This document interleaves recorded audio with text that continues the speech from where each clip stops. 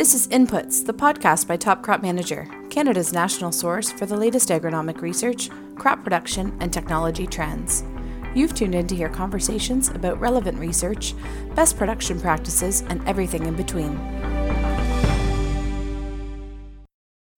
Turn your bins into a profit center with OPI Blue wireless grain management system. OPI Blue allows you to improve your moisture control through more accurate drying and minimizing your shrink. Just a 1% improvement in your moisture control can add thousands of dollars into your pocket by maximizing the selling price of your grain. OPI Blue never stops. It's always monitoring your grain, which you've put a significant amount of time and money into. Protect your hard-earned investments for a minimal cost with OPI Blue. Learn more by visiting advancedgrainmanagement.com. Hi, everyone, and thanks for joining us for this episode of Inputs, the podcast by Top Crop Manager. I'm Stephanie Crowley, and I'm here today with Christine Brown from OMAFRA. Hi, Chris. Thanks for joining us today. Hi, Stephanie. You're welcome. For those who don't know you, which I'm sure a lot of our listeners do already know you, can you just introduce yourself and what your role is at the Ontario Ministry of Agriculture, Food and Rural Affairs? Sure. I'm a field crop sustainability specialist, and I work out of the Woodstock Resource Center, currently at home, of course, and I cover a lot of issues with manure. Excellent. So manure is something that we're going to chat about a little bit today in a couple of different ways, but the one thing I wanted to discuss with you today, Chris, is applying manure after wheat harvest is done, especially if a fall cover crop is going in. So depending on where you are in Ontario and when you're listening to this, wheat harvest will be underway or maybe complete in some areas. Like we chatted about earlier, cover crop decisions will have already been made, but cover crops are still something that a lot of producers haven't adopted yet. And we know that they're up next in a lot of fields, but for those who aren't familiar with the benefits of cover crops yet, Chris, maybe you can briefly share some of those benefits, especially when we use a cover crop after winter wheat. Cover crops has a lot of benefits, and depending on what your goal is, it can be a benefit for reducing compaction or alleviating compaction. It can be an opportunity to get just more organic matter into the soil. It can help with soil erosion or preventing soil erosion, give the soil a little bit more structure. But cover crops in a wheat rotation, by having the wheat in the rotation, you spread the weather risks of too wet a spring or too dry a spring or too wet a fall, too dry. Like, it just spreads out those risks, and it balances that workload, especially if somebody is short on labor or equipment. And so having wheat in rotation and that opportunity to have cover crops, especially for livestock farms where you've got some fields that are farther away from the manure storage. You don't have time to get there early in the spring or late in the fall. And the season after wheat harvest generally has lower risk of compaction and lower risk of nutrient losses. So from applying manure into growing crops and in a good season for preventing environmental losses, cover crops after wheat is great. Mm-hmm. Absolutely. So are there specific cover crops that you could recommend or suggestions that you could make for farmers, looking to choose a cover crop for their farm, particularly after wheat harvest? Is there something that works really well? It depends a little bit on what the cover crop goals are.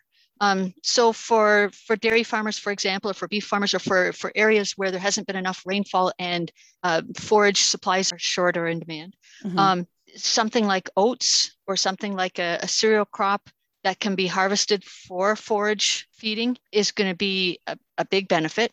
Like I said before, erosion control. Some people like oats or cereal crops for weed control. It prevents flea bane. It prevents some of those perennials from getting established. Yeah. Organic matter levels will sometimes impact what cover crop you use. Alleviating compaction might be another goal. So crops like red clover that get applied into, like frost seeded into a wheat crop, will have longer to grow and sometimes give you some benefits that a cereal crop can't. The other thing that would be considered is what kind of manure is the manure going on at the same time as the cover crop, and that's sometimes going to affect the cover crop decisions as well. One of the things with when manure is being applied, some people like diverse 8-way mixes that have a lot of different cover crops for diversity.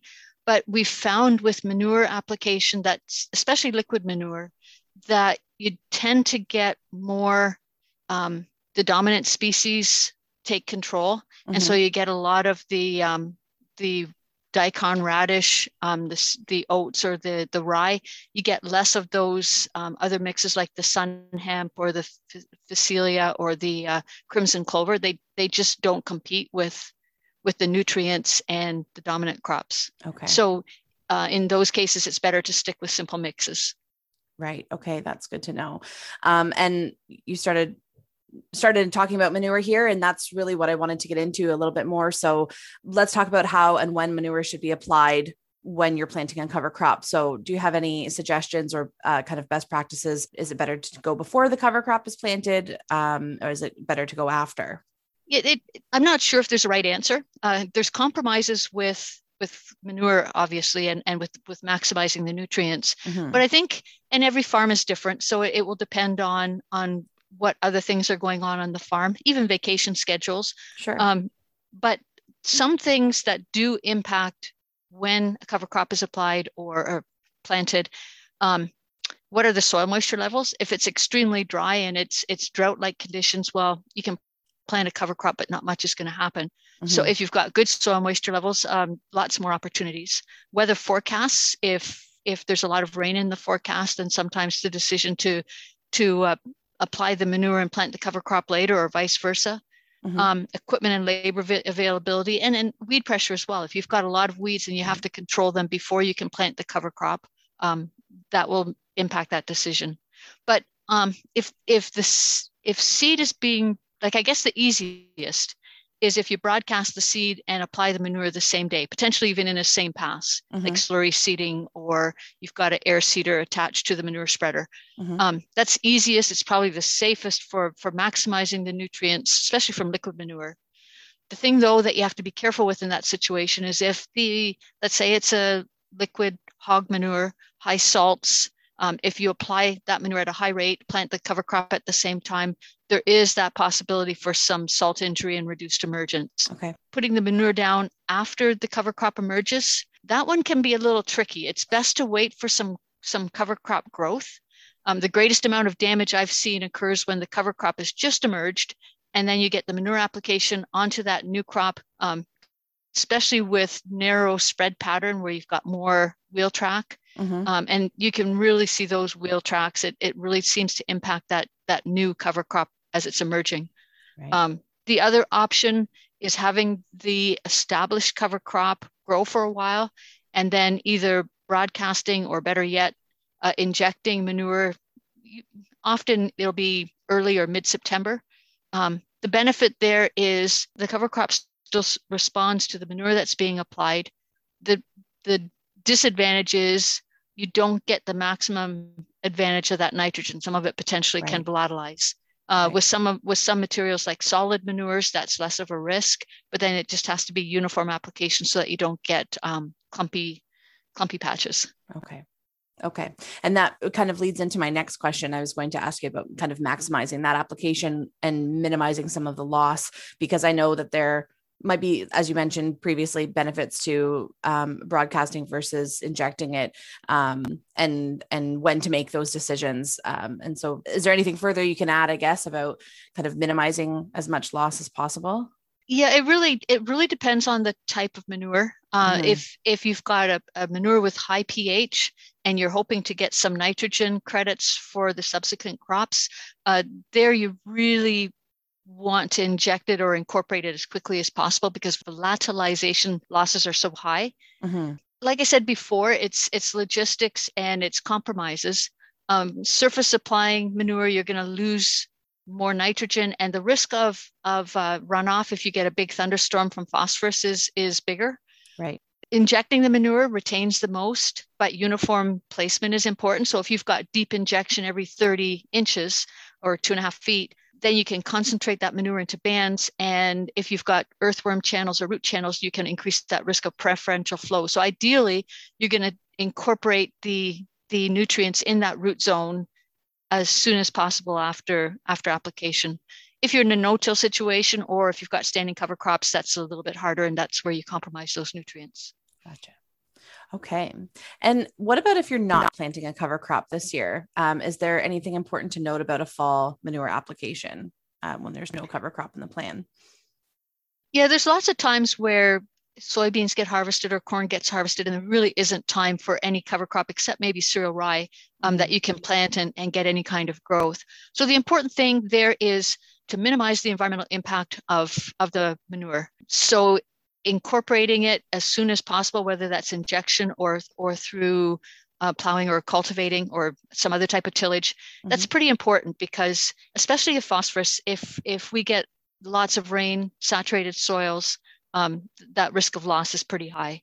And then the other thing, this is true for any manure application, but especially in the fall when maybe there's a little bit more time, take a sample for analysis so that the nutrients supplied can be accounted for with the commercial fertilizer. Okay, that's good to know too. Now, still staying on the topic of manure, there is a really exciting event coming up in a couple of weeks, actually, focused around manure, and that's the North American Manure Expo that you're quite involved with. So did you want to share a little bit about that to our listeners? Yeah, we're hosting it from Ontario, so it's unfortunately not a in-person Kick Tires Network event, but we are doing it virtually, and we've got lots of things to see. We've got equipment demonstrations that are going to feature some of the latest innovations, some farm tours of farms in the host area, which is around Listowel in Perth County. So we've got farm tours. We've got a lot of educational sessions, some really cool topics that are not only of interest to people with manure, but also people using biosolids or composts or other materials.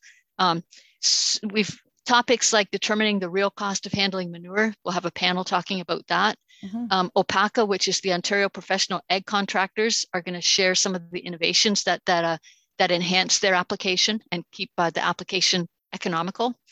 On-the-go tracking of applied nutrients, that's with the Harvest 3000 equipment that's got the sensors that track manure uniformity. Compaction, we're going to focus on what is the problem, how can tires and inflation deflation systems and other techniques help.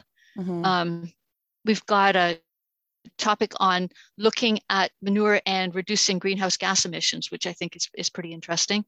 Phosphorus and manure, what are the practices? Safe travels, so just tips for staying safe on the road and in the field. Maximizing growing season in crop application using drag hose systems. And then we've got some tours, one of the host farm, which is Mapleview Farms, the Johnston family. Tiny bubbles make me happy. Tour on agitation and aeration in manure systems. Solid innovations, looking at compost pack barns, other solid innovations for solid manure systems. We've got one from Flush to Field, which is basically just doing an overview of how biosolids processed and land applied. We've got one that is on the Soil Interpretive Center. It's Soil Under Our Feet. And it's just an overview of some of the research technology at University of Guelph that they use for measuring some of the soil impacts. And the neat thing about this virtual event is if you register for it, it is available for the full year. So if you can't come in August, you can come whenever you have time. That's right. Yeah. And that's one of the perks about going virtual this year for sure, is that the content is available and ready for you to watch whenever you're available. So lots of exciting education sessions and tours and demos, as you mentioned, Chris, and lots of CEU credits. I think there's something like 12 nutrient management credits and 2 soil and water.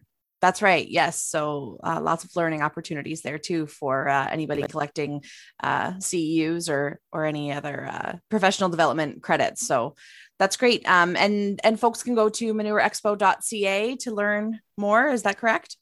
Yep. That's where you register. Excellent. So be sure to check that out. And anything else before we wrap up here, Chris? Not that I can think of, no. All righty. Well, I appreciate your time and in joining us today for the podcast, and hopefully folks getting out there to plant their cover crops soon will have some good takeaways from this conversation. So I appreciate you joining us today, Chris. Oh, thank you, Stephanie. Thanks for tuning in to Inputs, the podcast by Top Crop Manager. To catch up on all of our other episodes, Visit topcropmanager.com/podcasts.